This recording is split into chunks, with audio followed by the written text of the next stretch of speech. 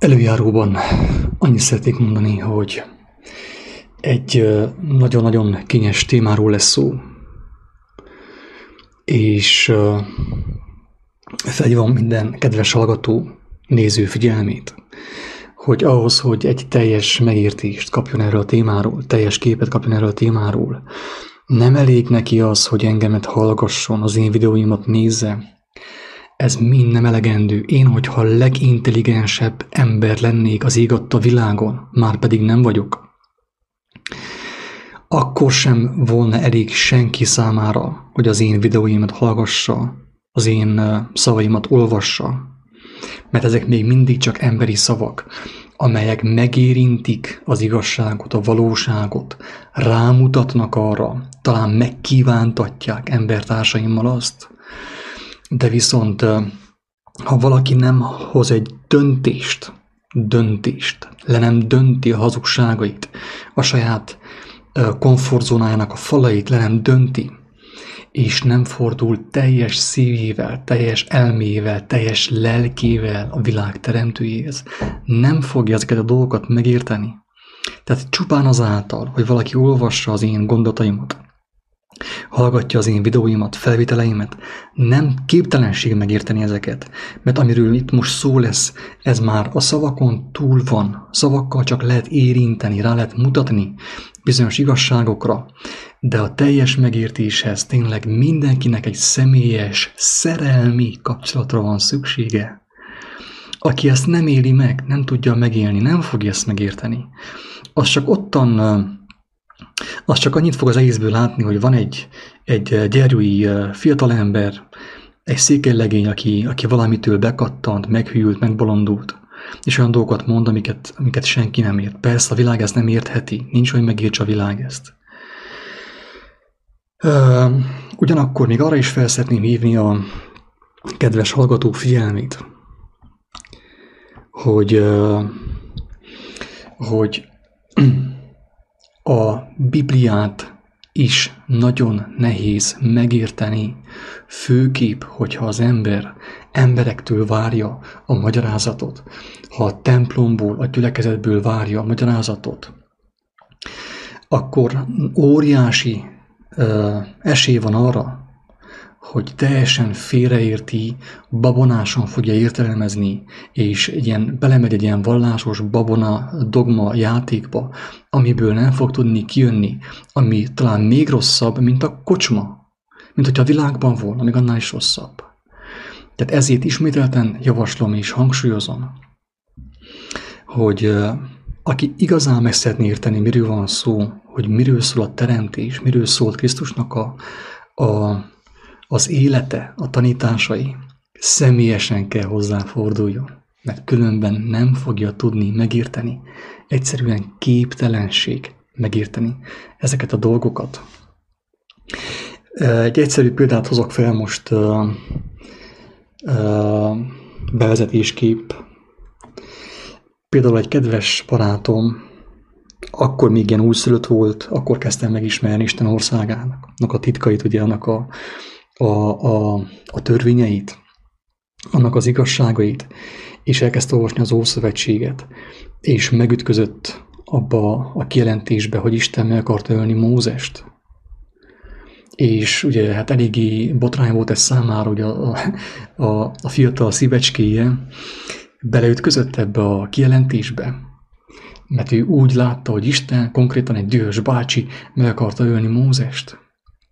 De például ezt a kijelentést is, aki nem személyesen érzi az igazságot, nem fogja tudni megérteni.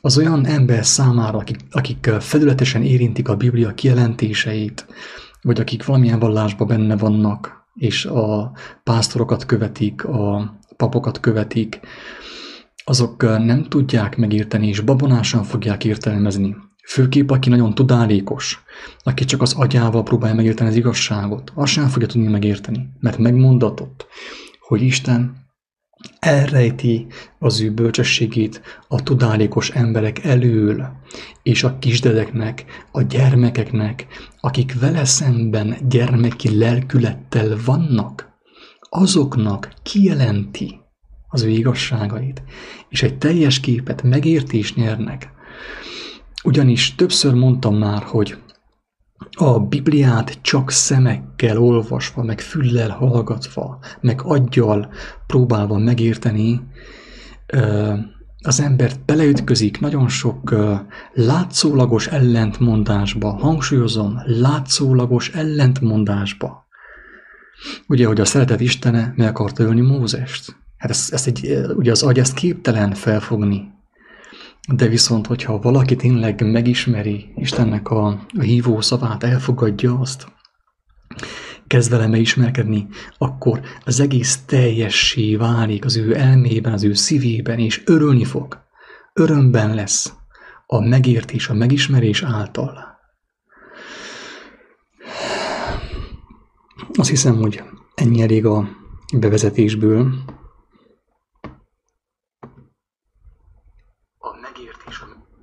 És talán bele is kezdhetünk a gondolat kifejtésébe,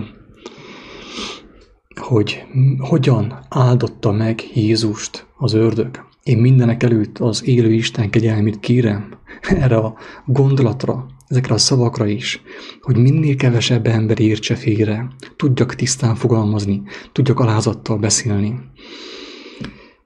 Mert tényleg ezt csak szavakkal, csak emberként nem lehet. Tehát nem elég, hogyha én indulattal beszélek erről a témáról, mert valakit megbotránkozhatok és még jobban eltávolítok Isten országától. Tehát nekem is óriási szükségem van Isten kegyelmére, hogy egy ilyen hatalmas dolgot, egy ilyen kemény témát tudjak valamennyire kibontani azok számára, akiket érdekel az igazság, és szeretnék megismerni Istennek a tervét, az ő országát. Hogyan áldotta meg Jézust az ördög? Ugye már maga a cím is megbotránkoztató, megütközik az ember benne, hogy hogyan áldotta meg az ördög Jézust. Hát hogy áldhatta volna meg az ördög Jézust? Érdekes kérdés, ugye? Na most ahhoz, hogy megértsük, hogy miről van szó, felolvasok egy részt az írásból, a Máté evangéliumából, ami segíteni fog mindenkinek, aki igazán kíváncsi erre a témára, hogy megértse, hogy miről is van itten szó. Egészen pontosan a harmadik kísértést fogom felolvasni, amikor az ördög felvitte Jézust egy magas hegyre, és megmutatta neki a világ minden országát és azok dicsőségét. De beteszem a képernyőre, hogy akit érdekel, tudja elolvasni. Azt mondja, hogy ismét vivé őt az ördög egy igen magas hegyre, és megmutatá néki a világ minden országát, és azok dicsőségét. És mondanéki, mindezeket néked adom, ha leborulva imádsz engem. Ekkor mondanéki Jézus, eredj el sátán, megtévesztő, hazugságatja, mert megvan írva, az Urat, a te Istenedet imádd, ugye tiszteld őt, ismert, és csak néki szolgálj. Ekkor elhagyá őt az ördög, és imé angyalok jövének hozzá, és szolgálnak vala néki. Na most, hogy ezt egy kicsivel érthetőbbé tegyük, picit megpróbálom emberi szavakkal, emberi példával ábrázolni, hogy itt miről is volt szó. Azért, hogy az ember ne menjen bele a babonába, ne menjen bele a Hollywoodba, ne menjen bele az elbukott kereszténységnek az értelmezésébe. Hogy egy teljesebb képet kapjon itt, mi is történt, és miért fontos ez nekünk ezt megérteni. Nem kell itten a sátán meg az ördögöt egyértelműen úgy értelmezni, mint egy fekete patás valaki oda ment Jézushoz, meg egy ilyen nagy fekete szellem, és ugye kísértette őt. Nem feltétlenül így kell ezt értelmezni. Elképzelhető az is, hogy az történt, hogy Jézust ilyen látomásban, vagy vízióban, vagy álomban, vagy lélekben felvitte Isten egy hatalmas hegyre, ahol találkozott ő a világ urával, a legnagyobb kísértővel, úgymond, a legnagyobb kísértővel, az ördöggel, aki megmutatta neki a világ minden országát és azok dicsőségét, ugye, hogy ezt mind felkínálta számára. És azt mondta, hogy neked adom ezt mind, ennek az ura lehetsz, hogy te leszel az én első számú emberem. Ha leborulva imádsz engem, ha tisztelni fogsz engem, ha lájkolni fogsz engem, ha népszerűsíteni fogsz engem, ha engemet, az én kincseimet kívántatod az emberekkel, mint ahogy tesszük mindnap a Facebookon.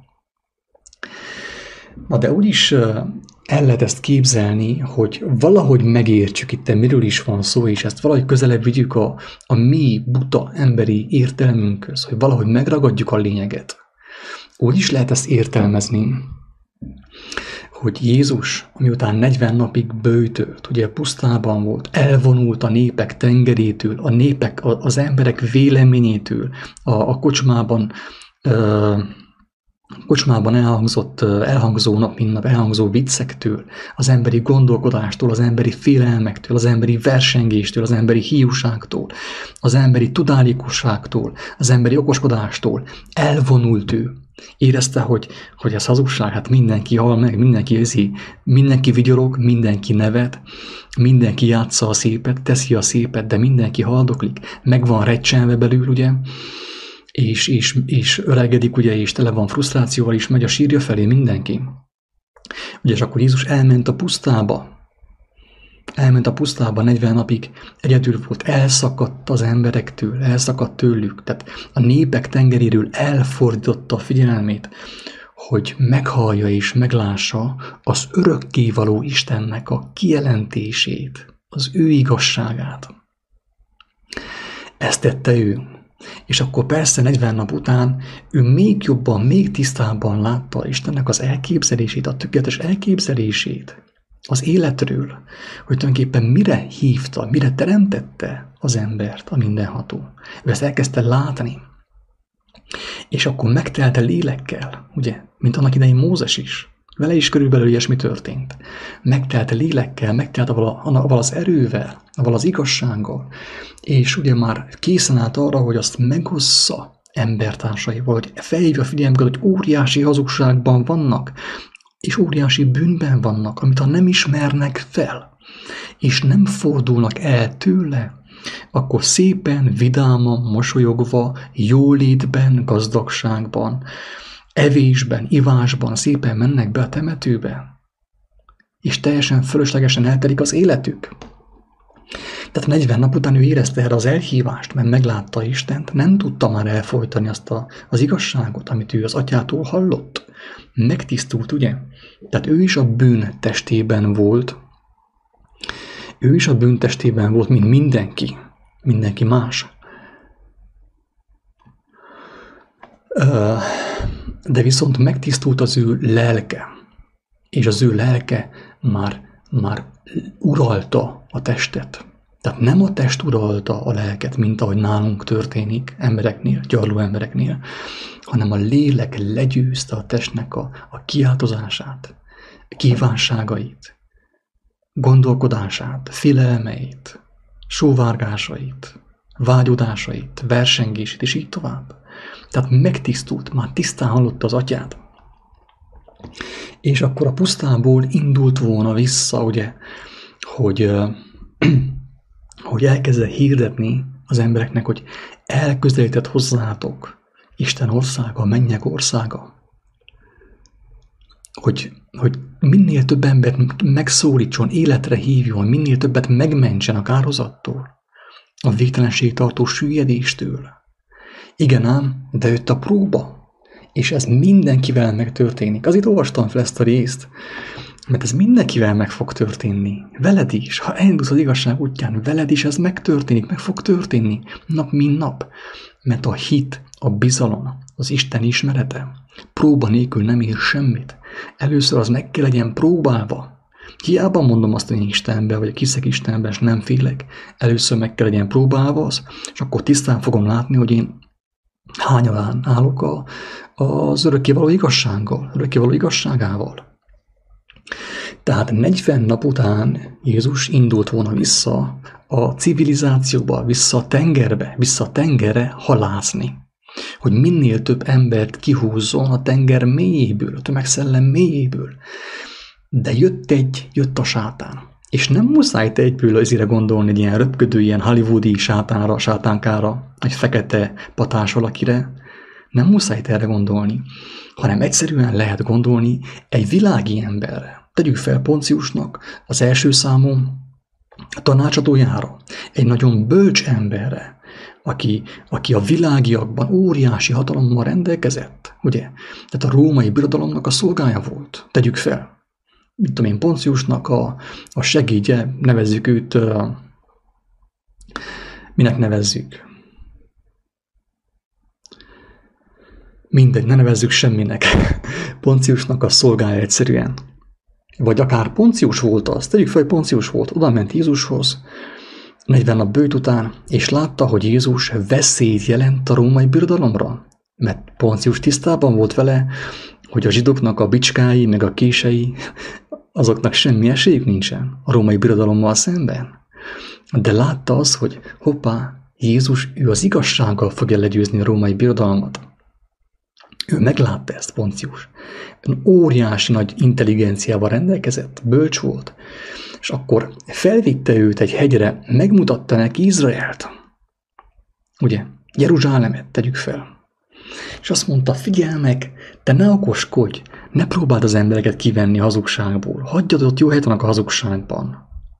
Te gyere és szolgálj engemet, te leszel az első számú ember itt Izraelben, mint ahogy volt József ugye Egyiptomban a fáraó után. Tehát képzeljük el, hogy Poncius ezt felkínálta Jézusnak. Te leszel az első számú ember utána. Te fogod irányítani az egész Izraelt.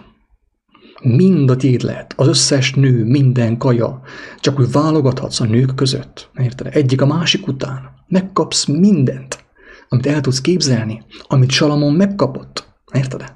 Tehát Poncius ugye a világnak az ura, ugye akkor ő volt a világnak az ura, felkínálta Jézusnak, hogy tessék, mindent neked adom, de fogd be a szádat, hagyd az embereket a hazugságokban. Ott jó helyt vannak. Hogy szolgálják továbbra is az én királyságomat, építsék a kastélyokat, a várakat, és az életüknek az idejét és energiáját szolgáltassák ki a formai dolgoknak az építésére, a császárnak. Na, tehát azért mondom, hogy azért próbálom így leredukálni dolgokat, hogy emberibb legyen, hogy tud megérteni valamennyire, kapd el a lényeget. Kapd el a lényeget, utána aztán majd tudsz ráépíteni, tudsz majd tovább menni, meg fogod érteni az evangéliumot, és szabaddá válsz általa. Tehát körülbelül ez történt. Tehát Poncius mindent felkínált Jézusnak. És ő azt mondta Jézus, ugye idézte az Ószövetséget, ugye a profétákat idézte. Azt mondja, hogy távozz tőlem, sátán, kísértő, hazugság mestere, a világ szolgája, az anyagiasságnak az ura vagy te. Távozz tőlem, mert meg van írva, hogy csak az Urat, a te Istenedet tisztelt, őt szerest, ugye, őt szerest, és csak néki szolgálj, és akkor meg fogsz szabadulni a test börtönéből, a bűn testének a börtönéből. Ez, hogy bűntest, ezt most nem fogom kifejteni, mert akkor túl hosszú lesz az egész. De ennek is óriási jelentősége van és értelme van azok számára, akik álhatatosak az igazságban, és megismerik azt, hogy mi az, hogy bűntest. Tehát Jézus is a bűntestében volt. Bármennyire is furcsa hangzik, ő is a bűntestében volt, ugye bele volt zárva ő is gyakorlatilag egy olyan testben, ami nekünk is van, ilyen kemény, kőkemény, gyarló emberi testbe, amelynek kívánságai voltak, amelyeket gyötölt a gravitációt tegyük fel, meg fáradt, meg izzadt, meg büdösödött, meg minden. Ő is a bűntestében volt. És ő a bűntestéből mutatta meg nekünk, neked és nekem, hogy mit tehetünk, hogy szabaddá váljunk a bűntestének a rabságából, és szabad lélekként távozzunk a földről. Na, tehát Jézus is a bűntestében volt, És amikor a kísértő, tehát Poncius azt mondta neki, hogy te fogd meg a szádat, és akkor tiéd lesz minden. Tehát felkínált neki mindent, földeket, kastélyokat, meg mindent, nőket, mindent. Minden dicsőségét, a világ dicsőségét, a mulandó, a halandó világ dicsőségét kínálta fel számára Poncius. De Jézus nem fogadta el. Azt mondta, hogy nem, távozz tőlem, ne kísérts engemet, mert nem érdekel a te projektet. Mert van nekem egy tökéletes projektem a mindenható Istentől, az örökkévaló Istentől, és engemet az érdekel, nem a te projekted. Mert a tiéd az el fog múlni, meg fog göthésedni, meg fog rozsdázni, vissza fog menni a földbe, el fog porladni. A moly megeszi. Nem érdekel a tervet. Érts már meg, tűnés inni, távozz tőlem, sátán. Ezt mondta Jézus az ördögnek. Tehát mi történt? Maga a Poncius, ugye az ördögnek a képviselője, emberi képviselője, a megtévesztésnek az emberi formája megkísértette, próbálta elcsábítani Jézust. De ő elküldte. Ekkor elhagyá őt az ördög, már nem volt neki hatalma fölötte, mert látta azt, hogy te, ez tiszta, ez le van tesztelve, apámé.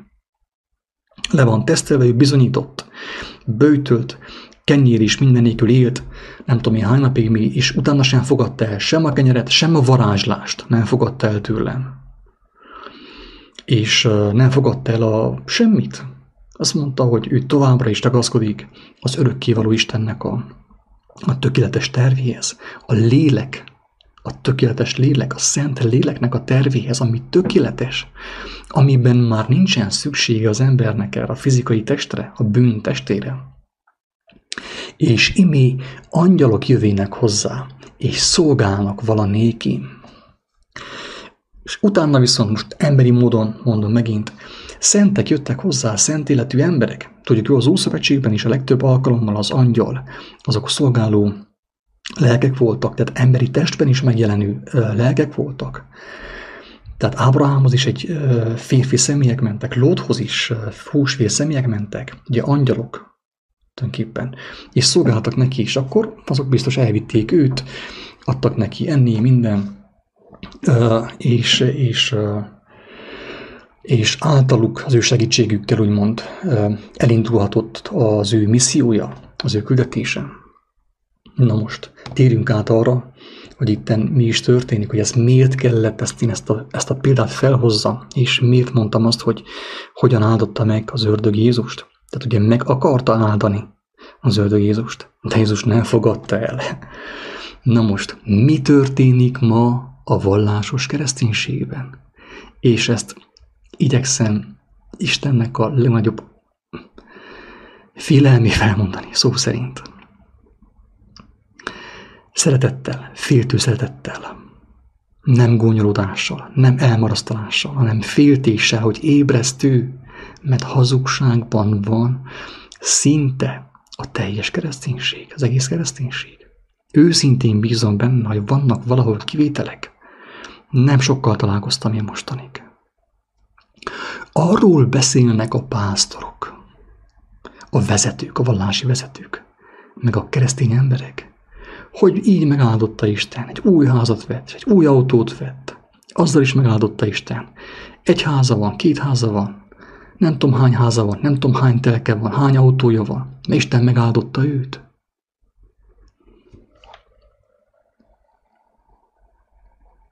Érzed-e a lényeges különbséget a kettő között? Azt mondja, az Úr megáldott egy új házzal, egy nagyobb házzal. Az Úr megáldott egy autóval. Az Úr megáldott egy nem tudom én milyen munkahellyel, ahol több pénzt kapok. Ezt az emberek ma bután, megtévesztve ráfogják Istenre, Jézusra. Jézus nevében mondják ezt. A legdurvább istenkáromlás. Hogyha azt mondta volna, hogy volt szerencsém, és vettem egy új házat, volt szerencsém, vettem egy új kocsit, szerencsém volt egy új munkahelyhez, akkor nem volna akkor a tévedésben, akkor a bűnben, mint úgy, hogy azt mondja, hogy az Úr megáldott őt egy nagyobb házzal, több pénzzel, jobb munkahellyel. Nem volna akkor a bűn, hogy azt mondaná, hogy szerencsés voltam, de így, hogy ráfogja mindenható Istenre, meg Jézus nevében mondja. Ez a legdurvább Isten káromlás. Féltéssel mondom ezt, féltő szeretettel. Figyeljük meg, hogy Jézust melyik úr akarta megáldani minden földi jóval. Figyeljük meg, ki volt az úr, aki Jézust meg akarta áldani minden földi jóval. Ő volt a megtévesztésnek az ura. Tegyük fel Poncius. A megtévesztés szelleme, az ő szellemisége próbálta őt kísérteni. Ő akarta megáldani őt minden földi jóval. Nem a mindenható Isten. Emberek, ébresztő, féltéssel mondom, hogy óriási bajban van a kereszténység, mert embereket követ. Istennek, az új szövetség Istenének nem az az áldása, hogy neked jobb munkahelyed van, és még jobb munkahelyed van, és még több pénzt kapsz, és még több pénzt kapsz, és még nagyobb házat építesz, még jobb befektetést csinálsz. Nem ezzel áld meg az Úristen. Az új szövetség Istene, aki Jézusnak a testét feltámasztotta, megelevenítette, azzal áldja meg az ő gyermekét, hogy lépésről lépésre leépíti róla az ő lelkéről a bűntestét, megszabadítja a bűntestéből. Nem ad neki új házat, egy nagyobb házat, meg egy jobb vállalkozást, meg egy jobban fizető állást. Nem erre gyúr az új szövetség Istene. Krisztus nem erről beszélt. Ő nem ezt mutatta meg neked, és nekem, és mindannyiunknak, hanem ő azt mutatta meg, hogy ő Istennek, az élő Istennek az erejével el tud hagyni mindent, minden földi kincset, sőt, még a saját testét is. Vállalta önként, szabad akaratából, hogy megkínozzák őt, hogy megmutassa, hogy a lélek legyőzte a bűn testét.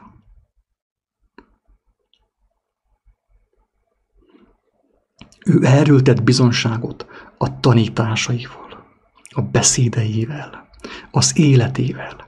Az ő követői, tanítványai erről tettek bizonságot a beszédükkel, a tanításaikkal, az életükkel. Mindannyian visszaadták önként a bűn testét. A császárnak, az ördögnek, a kísértőnek önként adták vissza, mert volt hozzá erejük, mert a Szent Lélek, maga az Isten legyőzte a bűntestét, annak a vágyait, a kívánságait, akkora örömöt kínált számukra. A lélek, ami legyőzte a hiába valóságot, megszabadította őket belőle. Amikor azt mondod, te mint keresztény is, még Jézus nevében mondod ráadásul, hogy az Úr megadott egy jobb munkahellyel, ahol többet keresel, több pénzed van, meg nagyobb autóval, meg jobb autóval, akkor a világ urát, sátánt dicsőíted, de a lehető legalatomosabb módon, Jézus nevében teszed ezt. Jézus nevében. Érzed-e ennek a súlyát, hogy mit teszel, amikor azt mondod, hogy az Úr megáldott engemet, én nem tudom mivel, egy új autóval, meg egy nagyobb házzal, meg egy jobb munkahellyel, meg nem tudom mennyi pénzzel. Nem azzal áld meg Isten, hanem a szabadulással, azzal, hogy a lelked teljesen megtisztul, és leuralja a bűntestét, felülkerekedik a bűntestén. Ezzel áld meg az Isten, az élő Isten. Nem azzal, hogy benne tocsogjál a sárban, a földi kincsekben. Nem ezzel áld meg, hanem az ellenkezőjével megszabadít belőle, hogy légy szabad, mert előbb-utóbb mindenkinek meg kell halnia. De aki nem szabadul meg előtte, halála előtt, az túl sem lesz szabad, odát sem lesz szabad. Erről szól az egész evangélium.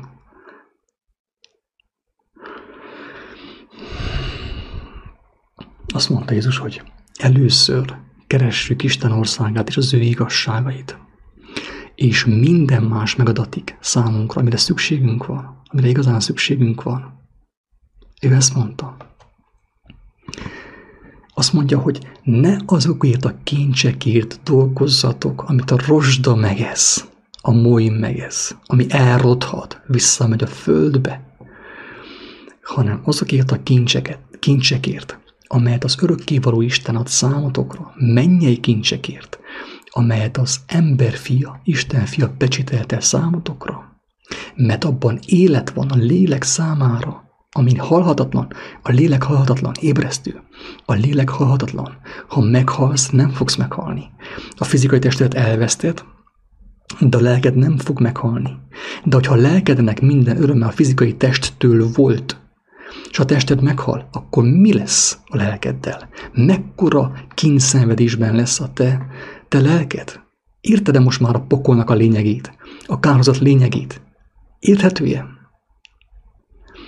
Ha a lelkednek, tehát a lényegednek minden öröme a pénzből volt, a jacuzziból volt, a kényelemben volt, a hobbiból, a szenvedélyből, a szexből, a kekszből, a sörből, a piából. Ha minden öröme a lelkednek testi volt, a testedet elveszi az Úristen még ma, elveszi tőled. Milyen öröme marad a lelkednek, barátom? Mekkora szenvedése lesz annak, amikor ő éhezi az örömöt, de már nincs eszköz, amivel kielégítse magát. Nem tud már önkielégítést végezni, mert nincs eszköz, a test már rothat a gödörben, a földben. Érted-e poklot most már? Ez maga a kárhozat. Amikor a lélek eszköz nélkül marad, és nem ismerte meg a lélek örömöt, a lélektől, a szent lélektől, a szent Istentől való örömöt nem ismerte meg azt. Csak azt az örömöt ismerte, ami földi, ami testi, de a testet elveszik tőle, a test elvétetik, öregedik, már most rothat, 30 éves korod után a tested már lefelé épül, nem felfelé, már menjen vissza a gödörbe. De minden örömöt még mindig abból van, hogy az Úr megáldott egy új házzal, egy új munkahellyel, nem tudom hány euróval, hány ezer euróval, nem tudom milyen örökséggel, egy új szeretővel, egy új feleséggel. Melyik Úr volt az? Melyik Úr áld meg téged egy újabb munka lehetőséggel, amiben több pénz van, több mammon van? Amikor Jézus azt mondta, hogy nem szolgálhattok egyszerre két urat, vagy Isten, vagy a mammon. Amikor ő azt mondta, hogy ne az olyan kincsekét dolgozzatok, munkálkodjatok, amit a rozsda megesz, a moly megesz, ami el fog rothadni, hanem a mennyei kincsekért, mert az örökké való, és az örökké valóságban visz téged. Úgy én ezzel az egyszerű fizikai testtel, dadogó ágakkal nem tudom ezt érthetőbben elmondani. Egyszerűen képtelenség. Ez csak egy útjelzőtábla volt számodra, hogy gondolkozz el, hogy az Úr megáldott nem tudom én mivel, milyen lakással, meg mit tudom én mivel, milyen új munkahellyel, mennyi pénzzel, akkor gondolkozz el, hogy melyik Úr volt az, amikor Jézus pont épp az ellenkezőjéről beszélt. Az ő élete, a tanításai épp az ellenkezőt mutatták, hogy annyira szabaddá vált ő a lélek által,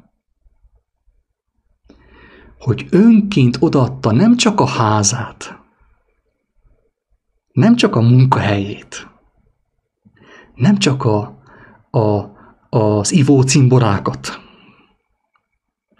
nem csak a szenvedélyeit, nem csak a hobbiait, hanem még a testét is önként odaadta, megmutatta, ne tessék, a bűnteste nem kell nekem már, mert én már szabad vagyok. Te szabad vagy-e? Azt mondta, hogy ha rám nézel, megérted, hogy miről beszéltem, akkor erőt kapsz te is, és szépen lépésről lépésre megszabadulsz.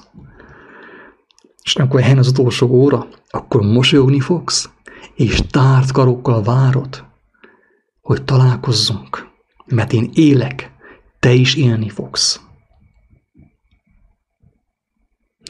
Kérlek, drága barátom, gondolkozz el, hogy amikor itt a vallásos emberek azt hiszik, hogy az Isten áldása az, hogy új munkahelyük van, nem tudom én, mennyi pénzt keresnek, meg hogy ezt kapták, meg azt kapták, meg amazt kapták, meg vakációkat kaptak, meg mindent kaptak, ugye? Hogy melyik úrtól kapták azt? Melyik úrtól? De mondom, hogy ha személyesen olvasod, és Istenhez fohászkodsz megértését, kijelentésekét, meg fogod érteni tisztán, hogy mi a különbség, hogy melyik úr áldja meg a vallásos embereket nap mint nap.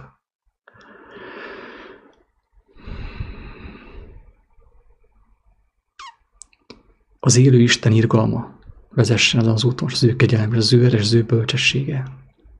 Mert az ő jelenléte nélkül ezt nem lehet megérteni. Ezek csak buta emberi szavak, csak egy gyenge útjelzőtábla, de őszintén bízom benne, hogy valamennyire inspirált, megérintett, és arra motivál, hogy elkezd éhezni és szomjazni az igazságot, hogy szabaddá válj, hogy az áldást az örökkévaló Istentől fogadd el, aki Jézusnak a testét feltámasztotta. Ne attól az Úrtól, amelyik itten van, és amelyik Jézust meg akarta áldani, de Jézus ne fogadta el, hanem attól az Úrtól, aki a halálon innen és a halálon túl egyaránt Úr. Isten áldjon!